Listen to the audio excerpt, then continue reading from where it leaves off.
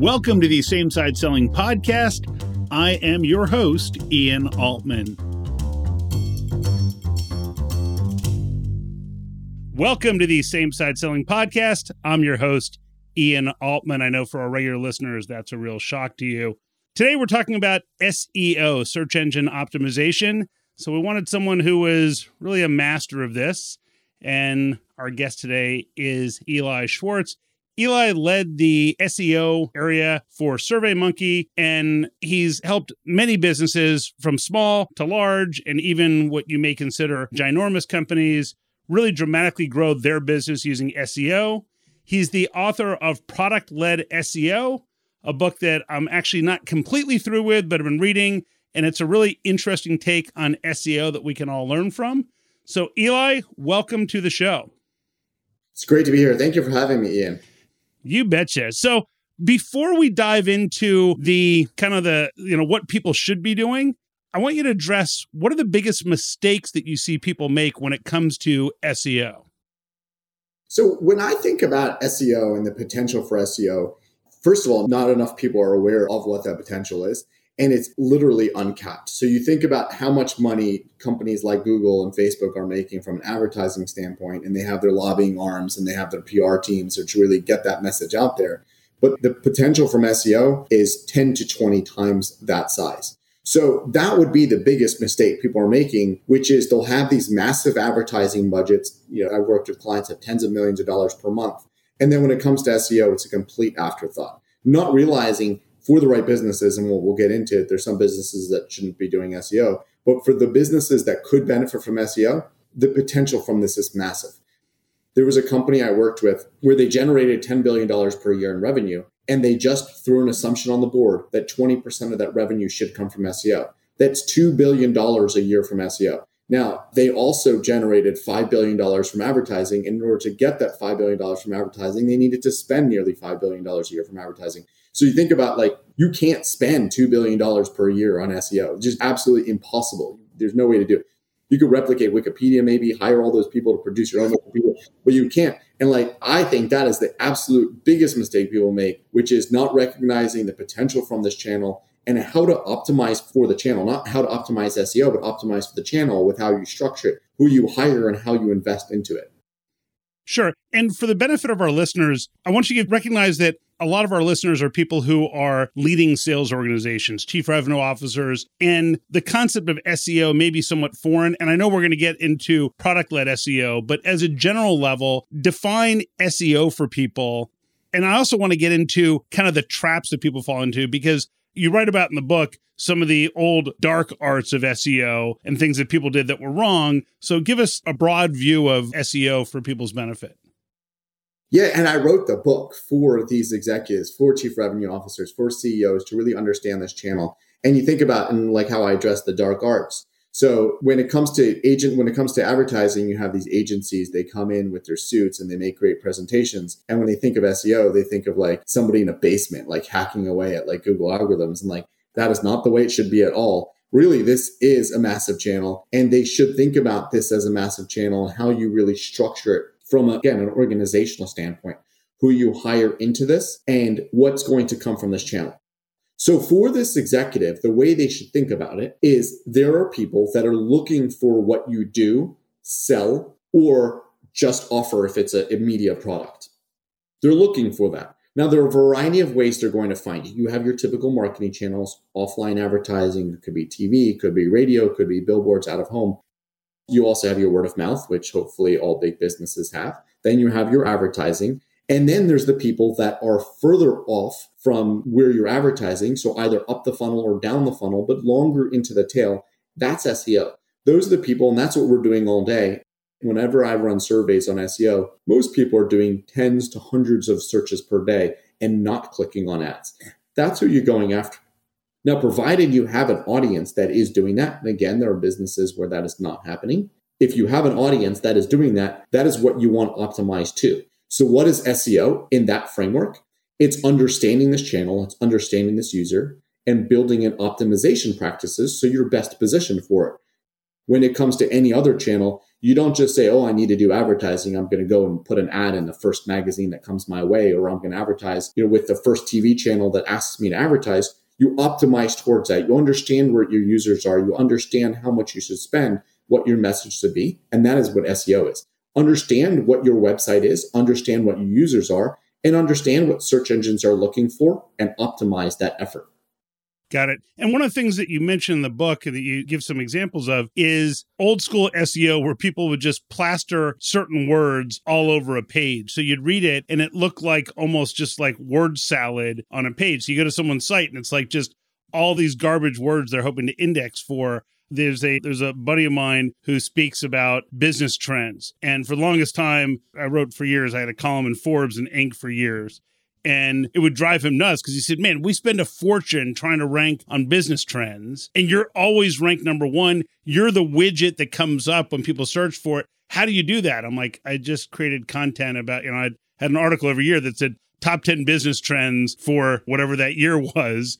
And it was real content that was the kind of stuff that people saw as, okay, that's a valuable product. That thing that you created is of interest to me. They shared it with a gazillion other people. And all of a sudden the Google algorithm and their system said, wow, this is something people seem to find valuable. So it moved up in the ranking, as opposed to old school where people would try and game the system and all this gibberish with keywords. So can you talk a little bit about that? Because I think that a lot of people have this idea of SEO of just throwing a bunch of keywords out there. And I think that in the book, you do a masterful job of explaining that it just doesn't work that way. It used to work like that. There were immature algorithms, and that's what they did. So when search first started, it was before Google. You had search engines that did their best to really crawl the web and extrapolate the most important parts of a web page by looking at keywords, and then by matching the keywords people searched. And it was almost as if I searched that word, business trends, you had the word business trends on the page, and then you matched it. And it was almost like a phone book. You're looking for, Acme Towing. It was under letter A, and then you just found it. So that was sort of match. And those are the early search engines. Google innovated on that in early Google days, even when it was still a university project, PhD project from the founders, where they tried to understand who linked to each website to generate an authority score. They called it PageRank. So what they were doing was they were saying it's not just about the words on the page, but it's also the level of authority that the page has. So we're not going to rank it alphabetically. We're actually going to try to determine if it's relevant. And that was massively successful because the results that people saw when they did searches on Google became good enough that more people did searches on Google, and they stopped using Yahoo and Excite and all those other search engines that were out there that no longer exist. So we're many years past that. We're 2 decades past that. And Google has so much AI going into each search, so much to the point where you can completely mess up a query. And one of the queries I really like sharing with folks is if you do a query, we all know the movie Legally Blonde. It's a blonde woman who went to Harvard, but if you mess that up and you change it to brunette that went to Yale movie, you're still going to get Legally Blonde as a first result, because that's very, very simple AI. But there's a lot that's going into trying to understand what the user is searching and what the websites that are creating content want to say. Now, you don't even need to have the exact words anymore. You don't need to say business trends to rank on business trends. If Bloomberg, for example, which is an authority in business, would forget to use the word trends, but they had a trends post or a trends article that didn't use the word trends, they could still be visible even at number 1 for that term when people search for it, because Google is using all their AI and all their measurement of relevance to determine that's probably something the user wants, and they're building that for the user. So we're so far past that where you can just take best practices and spam it on a page and throw words in, even buying links. Obviously, when Google came up with this concept of links matter, instantly it created markets of like, oh, you want links? I can give you links. And even authoritative websites, New York Times, I believe, was involved, and there was ways to get links from them. And then Google said, well, we can also figure out if those links belong. So then it nuked that entire business. Of course, still exists, but so much harder than it used to be. I get pitched all the time from people saying, oh, I'd love to create content from your site, and we just want a link. It's like, no. And I wonder who falls for that. But it's fascinating that there's still people trying to do the same sort of thing. One of the things that you also talk about in product-led SEO is this idea of what these search engines are trying to do. Because I think that sometimes it's lost on people that the search engine is trying to help the user find the best, most relevant piece of content that relates to their query. So they're not trying to say, oh, who can we favor in this area and that area? Yeah, there are the ads that we've all been taught to ignore. But beyond that, it's a matter of they're trying to deliver the best answer to the question, because if they don't, people start looking for other search engines. If they deliver the right answer and people say, wow, almost every time I get the right answer sub-second, they use that more often. So what can people learn from that dynamic? I think that's a really important thing to really remember, which is when there are algorithm updates, and they're less frequent now where the entire web is kind of turned upside down. There have been times where Google did an algorithm update and it would impact 10, 20% of all results. And every time that happened, the websites would complain and say, how dare they? And they've ruined our businesses and we fired employees, and they would complain to the media. But that comes down to a lack of understanding of what Google's motivations are. Google is a for-profit public company which has fiduciary responsibility to their shareholders to do the best for their shareholders to make money.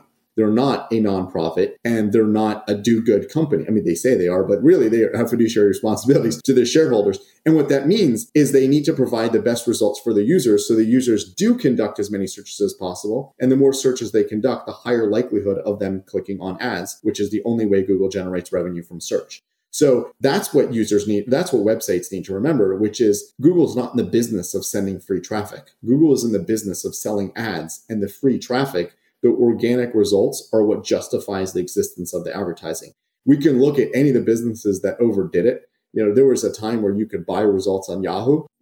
Yahoo is not powered by Yahoo anymore. And you had other businesses where you could buy any sort of result, or they didn't have good enough algorithms, and none of those businesses exist. Google's the only one that really is still around. Even websites, even search engines like DuckDuckGo, which again claim to have more of a human-centric approach and a do-good approach by blocking data and protecting privacy, they also have fiduciary responsibility, not to the public. They're not a public company, but they have investors, and they're trying to sell advertising just the same, just without data. Sure. So I want to dive into this notion of product-led SEO, because there are a lot of similarities between that and content marketing, but you also make some clear distinctions. So help people understand a little bit about what product-led SEO is all about and how people should think differently about SEO than maybe they would without product-led SEO. If you want to get top results for your team, take a look at the Same Side Selling Academy. Just visit samesideselling.com to learn more. So now that we framed it of what SEO is, and it's really about optimizing for that user and understanding the user, now we can understand how product-led SEO differs from content marketing.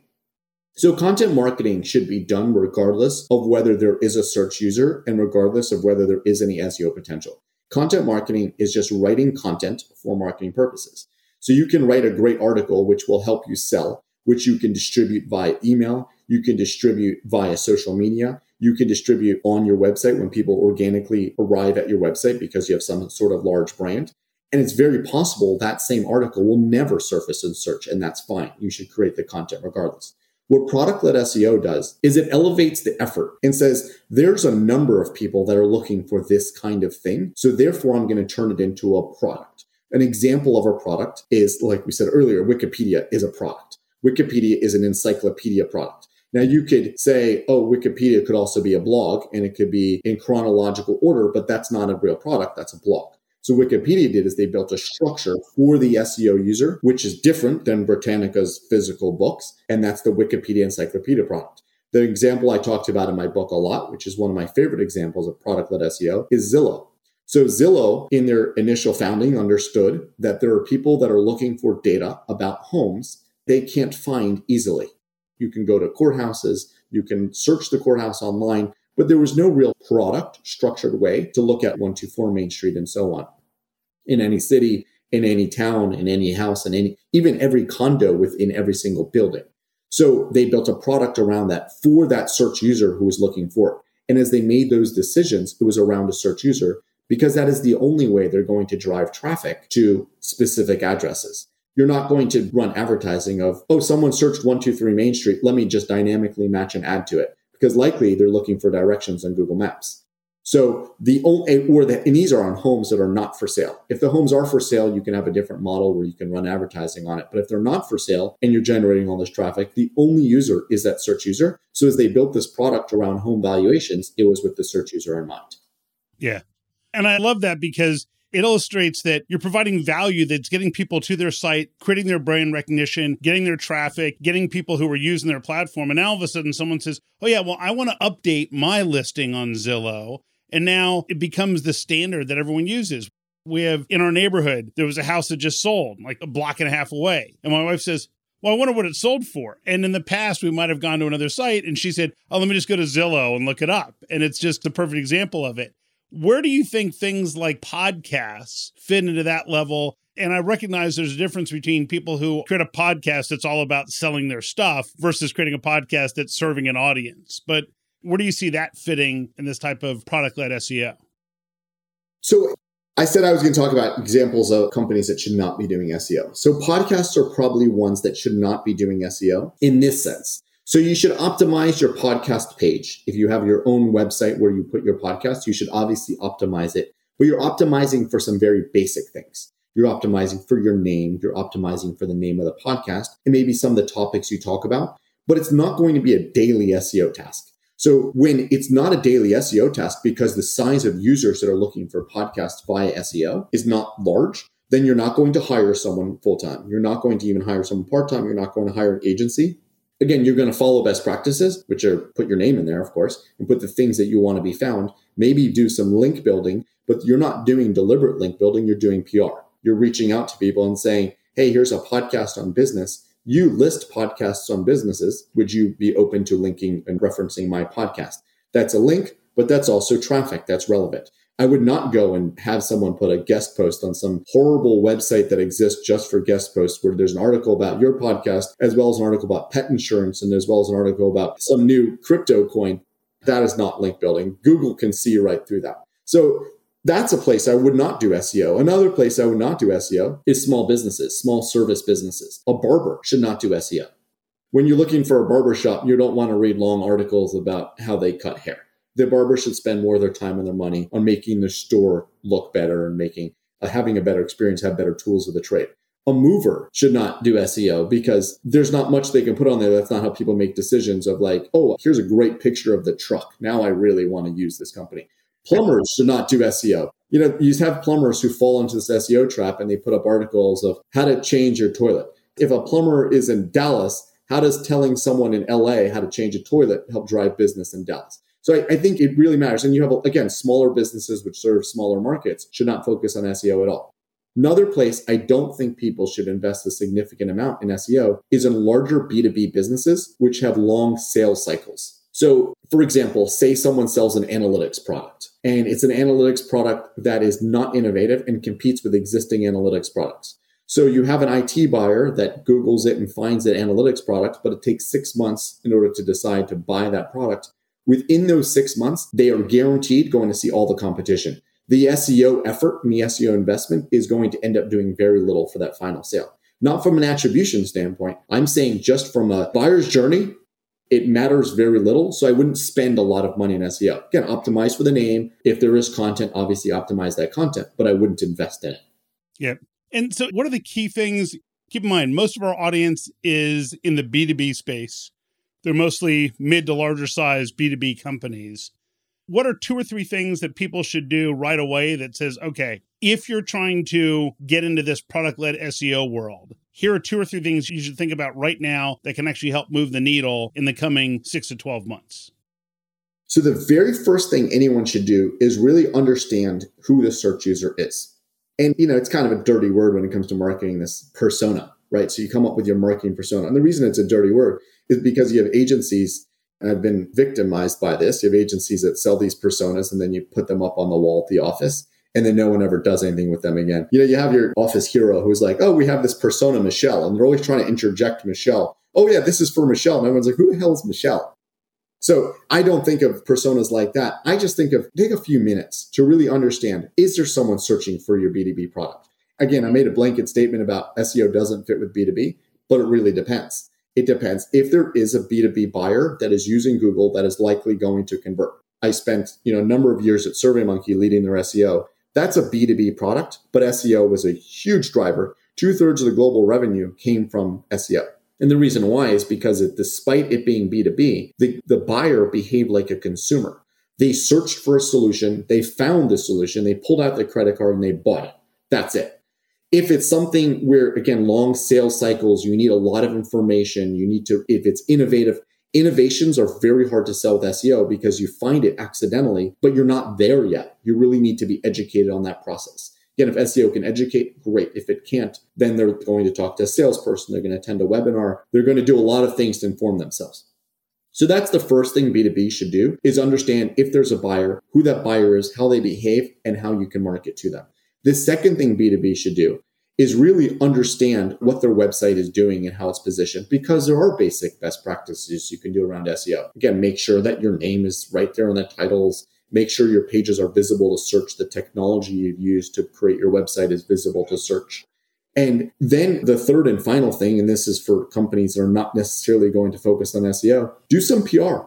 So really get people talking about the product. And if it's innovation, have other people talk about the innovation so it becomes less innovative and more familiar with people. And those are the links. And that will help you slowly start to rise in search. Now, if what you're doing doesn't fit for SEO and you have an SEO agency, fire that SEO agency and take that money and put it into paid advertising.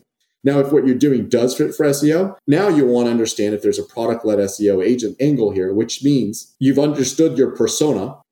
Is there multiple personas? Is this persona looking for multiple aspects of what you do?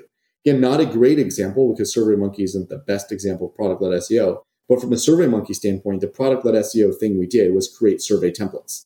So I might have a business buyer who's looking for customer satisfaction of their customers, but there are multiple ways they can cut that. Is it customer satisfaction for software? Is it customer satisfaction for hardware? So that becomes templates that they look for. And now we have different ways of finding them. And that's product-led SEO, which is really taking that same effort, multiplying into an actual product, which for us was thousands and thousands of templates. Again, the reason I said it's not a great example is because the universe of that product was just not large enough. So for companies that product-led SEO will fit for, the personas and the research you do to understand your users, that will help identify the product you could build. I'm curious your thought on this. So there's research I've done with over 10,000 executives on how people make and approve decisions. And one of the first questions that people ask is, whenever I give people a scenario that says, okay, someone on your team comes to you and says, I got to buy this thing. It costs $20,000, takes 45 days to implement, no resources on our part. What are the 3 questions you'd have to ask to be comfortable making an informed decision to approve or deny that request? And the questions come up as, the first one is, what problem does this solve? And I don't even want to get into the other ones because that notion of what problem does it solve is something that we often tell people, look, you want to focus on what are the problems that people are facing. So if you wrote an article that said, here's why our software is so great, no one's going to care. No one's going to read that. If you said, here are the biggest challenges, like you mentioned, analytics software. Here are the biggest challenges in implementing analytics in your business. Someone who's contemplating buying it, that's probably going to pique their interest. And if you start indexing on that, then all of a sudden people say, well, all the people who are giving guidance on how to do this properly, it happens to be this one company.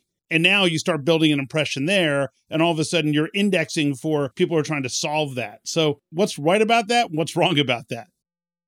Yeah, it really goes into, should you be doing SEO or not? Because I find that people want to check the box. They're like, new CMOs and new CEOs are like, okay, we've got this, we've got an agency here. This is a glaring gap right here. We just don't have anybody doing SEO.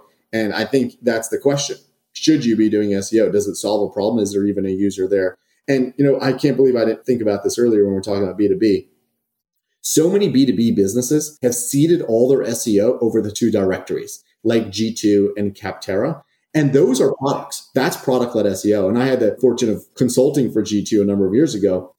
They built a product around other people's B2B products, and now they own the search landscape on it. So when you search for CRM software, you're finding G2. When you search for the names of CRM software, you're finding G2. Now, that is product-led SEO. They're scaling it. They understood the user. They're understanding what they want. And I think the worst thing of it is companies are doing a great job of building their own brand. And then it is G2 that is ranking on that brand, and it is G2 that is choosing to either sell it back to them on a per-click model, or you search for a specific name of a product or a B2B product, and then they direct you into your competitor. So just think what would happen if people had not embraced that model and tried to build their own brand SEO and been able to keep G2 from taking over their brand. So G2 is a very successful product, but I wouldn't embrace that. I wouldn't be proud of the fact that G2 is owning my own brand. Yeah, got it. So the book is Product-Led SEO. I think you uncover some really clever concepts and really help demystify some of this area of SEO. Eli, what's the best way for people to learn more about you, connect with you, and follow what you're doing? Yeah, find me on LinkedIn. Just search Eli Schwartz, and I accept all connections and always appreciate meeting new people. You can check out my website, elischwartz.co, or the website of the book, Product-Led SEO. And of course, buy the book. Book's on Amazon, it's on Audible, it's on Barnes & Noble, it's on Target, Walmart, wherever you buy books. Wherever books are sold or pirated, apparently, I think is also the common thing that we stumble across for our books from time to time. So, Eli, thanks for sharing your wisdom, and I hope people got a lot out of this. Thanks very much. I enjoy being here. Thank you for having me in. Sure.